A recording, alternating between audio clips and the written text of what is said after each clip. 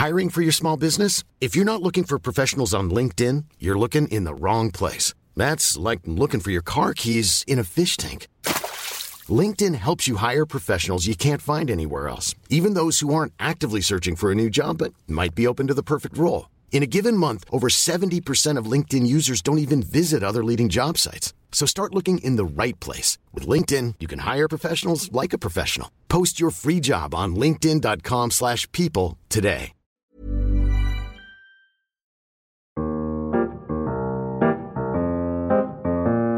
Hi, this is Dr. Christopher Perrin, and this is the Cafe Scolae podcast. Welcome to another podcast episode in which we seek to bring restful, contemplative learning back to our schools, homeschools, and lives. That is to say, to bring Scolae back to school. In this particular podcast, we'll be considering Scolae in the classical tradition. If you heard the opening or first podcast, we gave a kind of introduction to the whole idea of restful learning, leisure, Scolae, and even the Sabbath, because the Sabbath is related to shalom. Rest is related to peace. And isn't that something that we were all made for and that we all yearn for? In this particular podcast, we want to look at the way Scolae was thought about and described by those in the classical tradition. And by the classical tradition, I mean primarily the Greek tradition, the tradition of Homer, Plato, and Aristotle.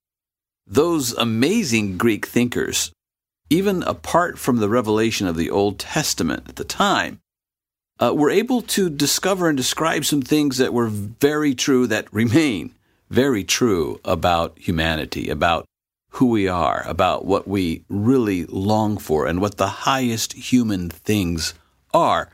We might think of the transcendentals of the true, good, and beautiful that Plato talked about so much. Are we designed such that we want and look for the things that are true, good, and beautiful? Do we have the capacities as human beings to discover and appreciate and describe the things that are true, good, and beautiful? And if so, are these some of the highest things? Well, these kinds of questions and ideas were explored by the Greeks, by Homer, and particularly Plato and Aristotle.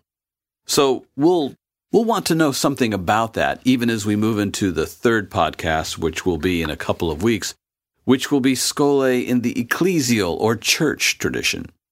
So travel with me as we consider Scolae in the classical tradition.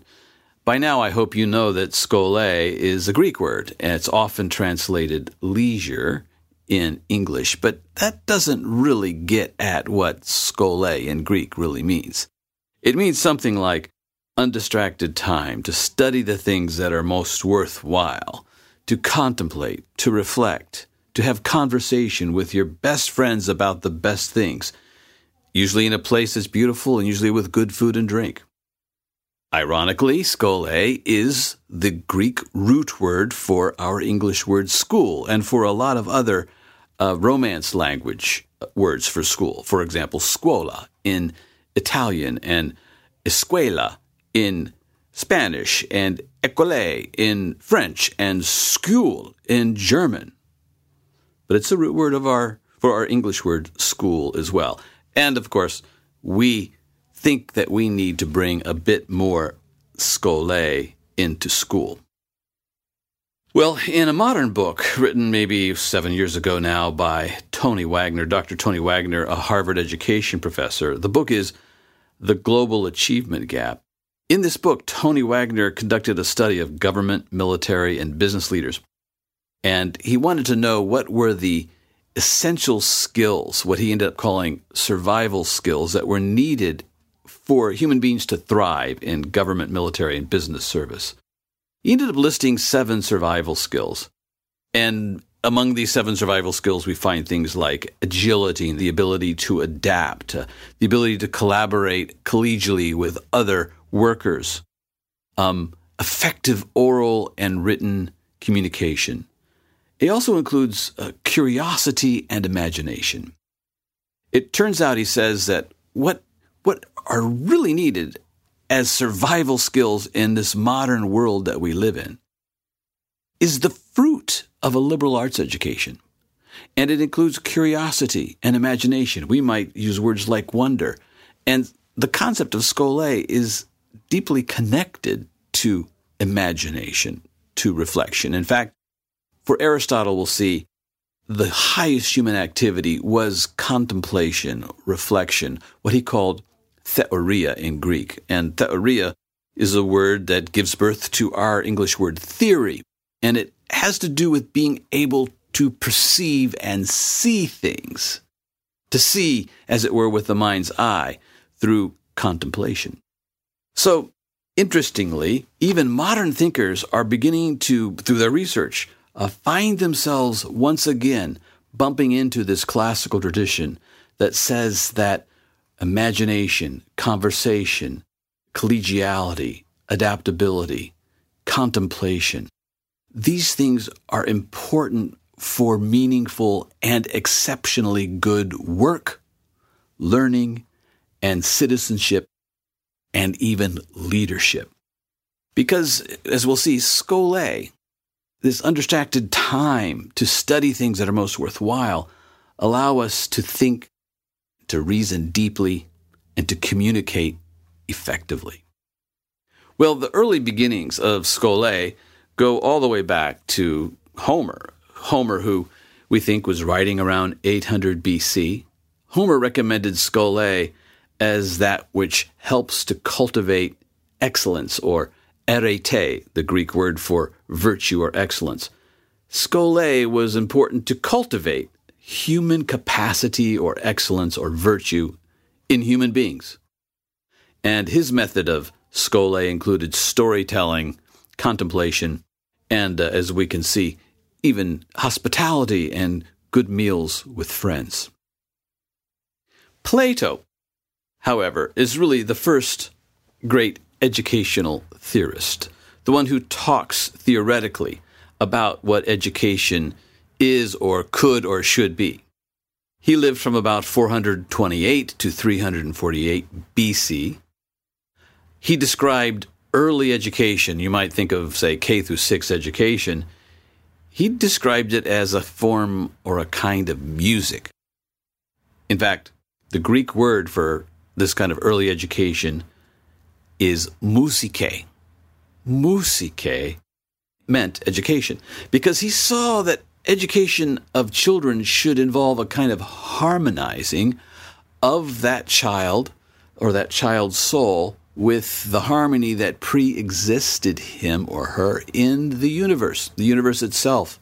Stars above, the world, the land, everything we observe has a kind of music or harmony, and beginning to tune one's heart with that music, if you will, was an important first step to becoming an educated person, to see and perceive harmony and then seek it yourself. This is why even gymnastic education, the education of the body, was a form of musical education, because we wanted to learn how to bring our bodies into a self-governed harmony and a kind of governed harmony with other human beings and with nature. So just learning a kind of bodily self-control was a kind of harmonia, a kind of music. And then, of course, mathematics itself is a form of music, especially when we think of musical theory and the musical ratios like 1 to 2 being an octave, and 1 to 3, and 1 to 5, etc. All these various harmonic ratios, these sounds that are so lovely to our ears, these harmonies that are so lovely to our ears, are also harmonious mathematically. Mathematics seems to be incarnated, as it were, in music. And so this early kind of education to Plato was musike, and it was a kind of education that was inspired, if you will, by the muses. There was this Greek legend and myth of the 9 muses. There was a muse of history, a muse of dancing, a muse of choral singing. There was a muse of poetry. There was a kind of muse even of astronomy. And these muses were thought to, as it were, inspire a kind of musical education that included poetry, songs, the songs of a people, the poems, of course, the literature, the plays, the music and the dancing, even the lovely observation and naming of the constellation of stars. This was all a part of a musical education. And it's deeply related to the concept of skole, because skole is a kind of context, a kind of sacred, set-apart time for being able to study the things that are most worthwhile, to be able to study the harmony in the universe, the given harmony that we would want to conform our own souls to become a harmony ourselves. This is the Greek way of thinking about it. Isn't that spectacular? And as you'll see in the next podcast, the early church looked at these kinds of ideas and said, you're largely right, Plato. But of course, one thing you lacked. You lack the knowledge of the great harmonizer, Christos, Christ himself. But I'm getting ahead of myself. For Plato, the world was a kind of living museum accessible through the practice of skole. However, for Plato, it was only available to a select few. And if you've read Plato's Republic, you'll get that sense that certainly the slaves can't get this kind of education. It's only the citizens of the polis who have a chance to get this kind of education. You can read more about this, by the way, in a great book, The Liberal Arts Tradition by Kevin Clark and Ravi Jain. Their second edition describes these things quite well. And there's another really good contemporary book that I want to mention to you at this point. It's called The Age of Martha, A Call to Contemplative Learning in a Frenzied Culture. And you'll hear more about that book, particularly in the podcast about skole in the ecclesial tradition. That book is written by Devin O'Donnell. Both these books are published by Classical Academic Press. Well, after Plato, we come to Aristotle, who followed Plato. Aristotle lived from about 384 to 322 BC, and he was a student of Plato. He saw skole as a kind of spark of the divine that is in human beings. He said it's a part of what the gods were able to enjoy. The gods could enjoy skole, and the fact that humans could enjoy it even to some degree was evidence of a spark of the divine in human beings. To engage in skole was to be like the divine gods, who had the time and the luxury for leisurely contemplation or skole. Unlike Plato, for Aristotle, he believed that skole should not be limited to just a select few, but he believed in a kind of democratization of skole, in which people throughout the polis could engage in leisurely learning or skole with like-minded friends. And I want to just read you a passage from Aristotle. It's from his Politics, his book Politics, books or chapter 7 of the Politics, just to get a sense of the way he speaks about this. Now, the English translation of skole is normally leisure, but I'm going to use the word skole for each occurrence of skole. The rest, of course, will be English.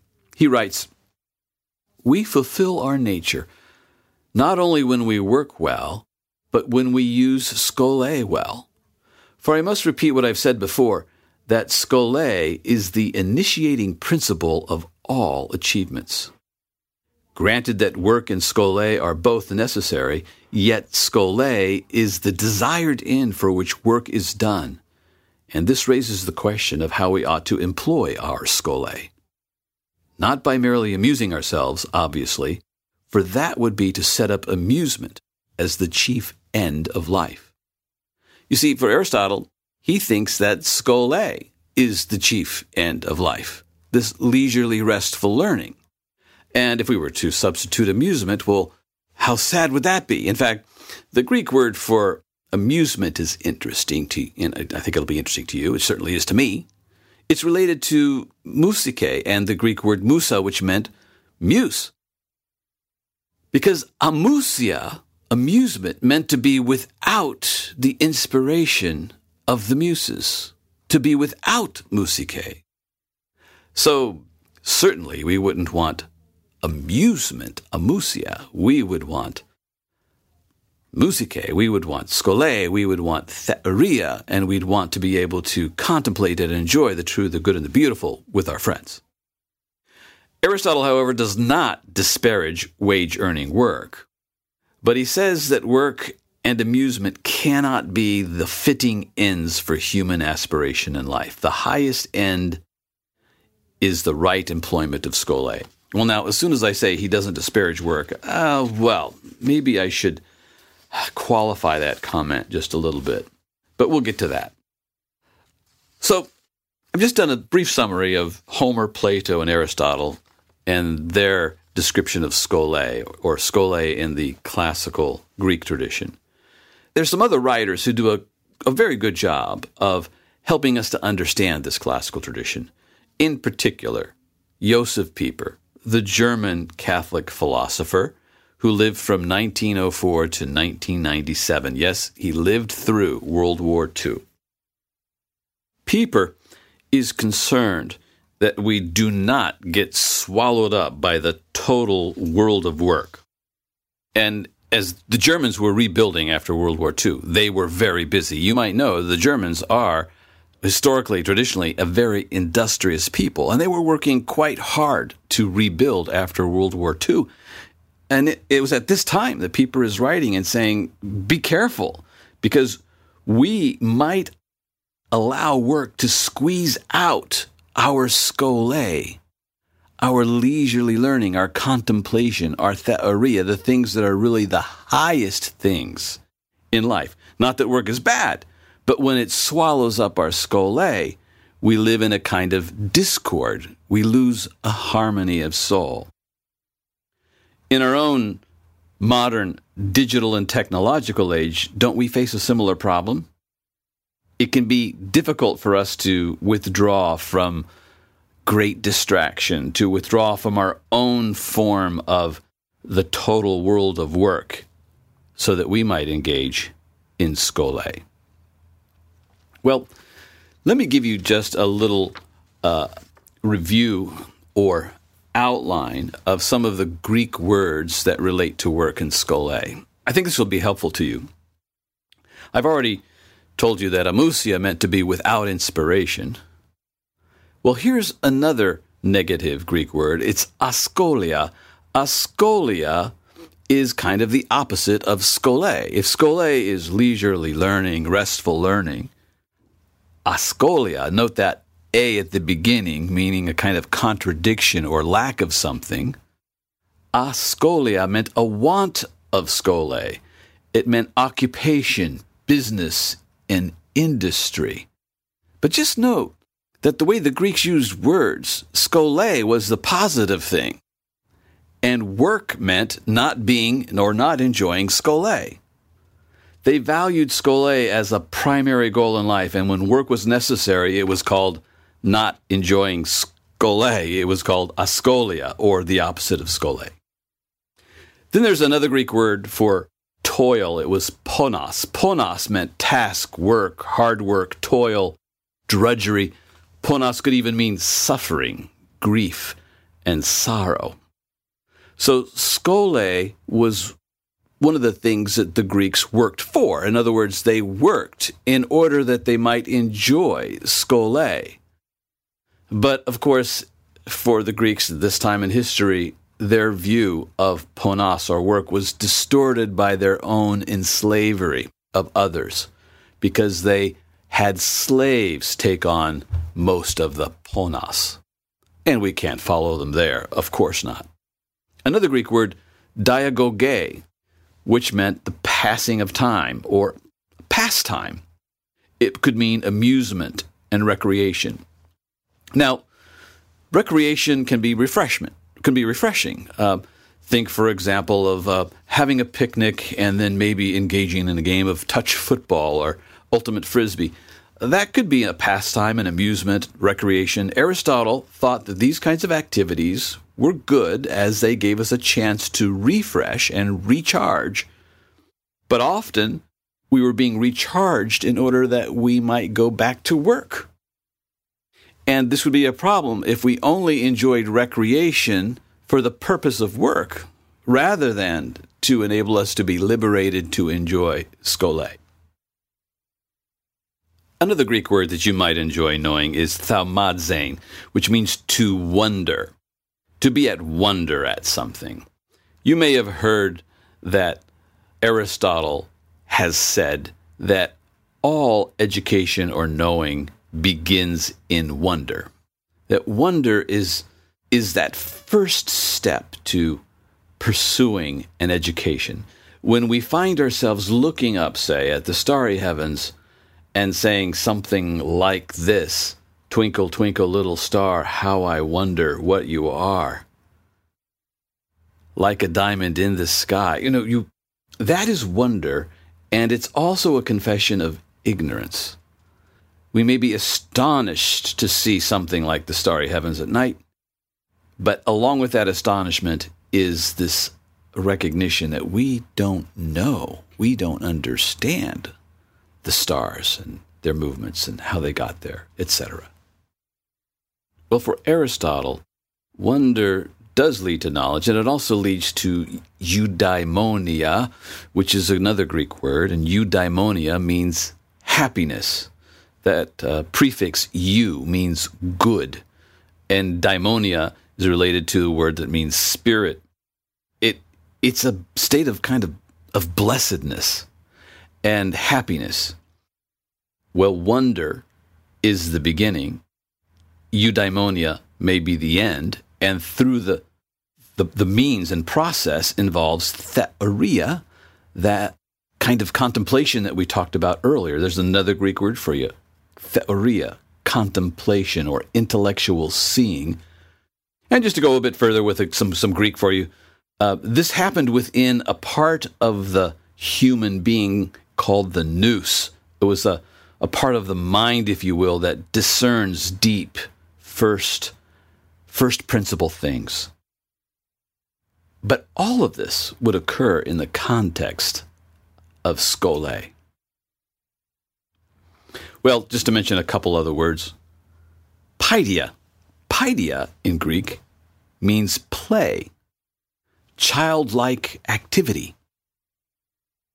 The Greek word paidos meant child. And so paideia was what children love to do, and of course, they love to play. Think of our English words pediatrician and pedagogy. A pediatrician is a physician who treats children, a paidos, and pedagogy is a reference to leading a child. Our teaching methods, as it were, help lead a child to understand and know things that are good, true, and beautiful. Well, there's another Greek word that sounds a lot like paideia, and it's paideia. Paideia is another Greek word for education. And whereas musike referred to the education of a young child seeking and achieving a kind of harmony, paideia meant the full cultivation of a human being from a child to an adult who had attained virtue or arete, who was in the Greek mind ready to vote in the Greek assembly of the polis or city-state. So paideia is a rich Greek word that means full cultivation, the full achievement of virtue in a human being. It's a word that's picked up by the Apostle Paul in Ephesians 6 when he says, "Fathers, do not exasperate your children, but raise them up in the fear and admonition of the Lord," or the fear and discipline of the Lord, or the fear and paideia kuriou, the paideia of the Lord. We'll talk more about that next week when we look at skole in the church or ecclesial tradition. I've already mentioned Josef Pieper. I think it would be appropriate to close with some thoughts and a quotation from Josef Pieper. It's his book, Leisure, the Basis of Culture, which could be titled Skole, the Basis of Culture, which does such a remarkable job of refamiliarizing us with this deep tradition of skole. In the preface to his English edition, Pieper writes this. He says, "Culture depends for its very existence on leisure or skole, And skole, or leisure, in its turn, is not possible unless it has a durable and consequently living link with the cultus, that is, with divine worship. He goes on, the word cult in English is used exclusively or almost exclusively in a derivative sense. But here, it is something else than and something more than religion. It really means fulfilling the ritual of public sacrifice. That is a notion which contemporary modern man associates almost exclusively and unconsciously with uncivilized, primitive peoples and with classical antiquity. For that very reason, it is of the first importance to see that the cultus, now as in the distant past, is the primary source of man's freedom, independence, and immunity within society. Suppress that last sphere of freedom, and freedom itself and all our liberties will in the end vanish into thin air. Culture, in the sense in which it is used above, is the quintessence of all the natural goods of the world and of those gifts and qualities which, while belonging to man, lie beyond the immediate sphere of his needs and wants. All that is good in this sense, all man's gifts and faculties, are not necessarily useful in a practical way, though there is no denying that they belong to a truly human life, not strictly speaking necessary, even though he could not do without them. Here Pieper is pointing out that it is a sphere of worship, or what he calls public sacrifice, where humanity recognizes those things that are so essential to enjoying being a human, even while they are above us, that give us freedom. He says it's those gifts and qualities which lie beyond the immediate sphere of our needs and wants. In other words, it's not just the pragmatic, it's not just that which is of a utilitarian good that is what blesses us and enables us to enjoy and exult in our humanity. For example, when you put flowers on your dinner table, this is a small, maybe mundane example of us enjoying something good and beautiful that might be of no real economic good. It might be of no discernible practical, pragmatic value. In this vein, I'm thinking of what Chesterton says when he says that the most pragmatic thing that we need is not to be pragmatists. In other words, it's very useful not to be focusing only on usefulness or utility. Pieper is a master at getting at this notion, and he sees that it was the Greeks who first noted this about being human, that if all we thought about was work and economics and practical goods, we would diminish and shrink our own humanity and our experience as human beings. To live a truly human life is to live in some important ways in a sphere that is beyond just our needs and wants, our practical needs and wants. This was the great Greek insight that was, as we'll see, affirmed by the church. In fact, we'll see in our next podcast that St. Basil says that the Christian reinterpretation of skole is prayer, that prayerful contemplation is the fulfillment of the Greek ideal of skole. Those kind of ideas and some really interesting other ideas that the Christian church brought to this idea of skole will be for our consideration in our next podcast when we look at skole in the ecclesial tradition. I'll talk to you then.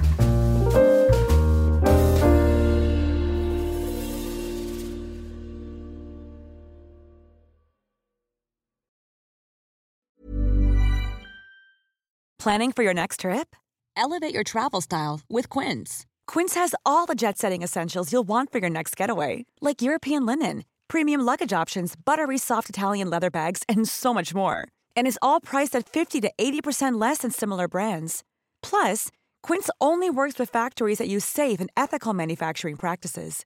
Pack your bags with high-quality essentials you'll be wearing for vacations to come with Quince. Go to quince.com/pack for free shipping and 365-day returns.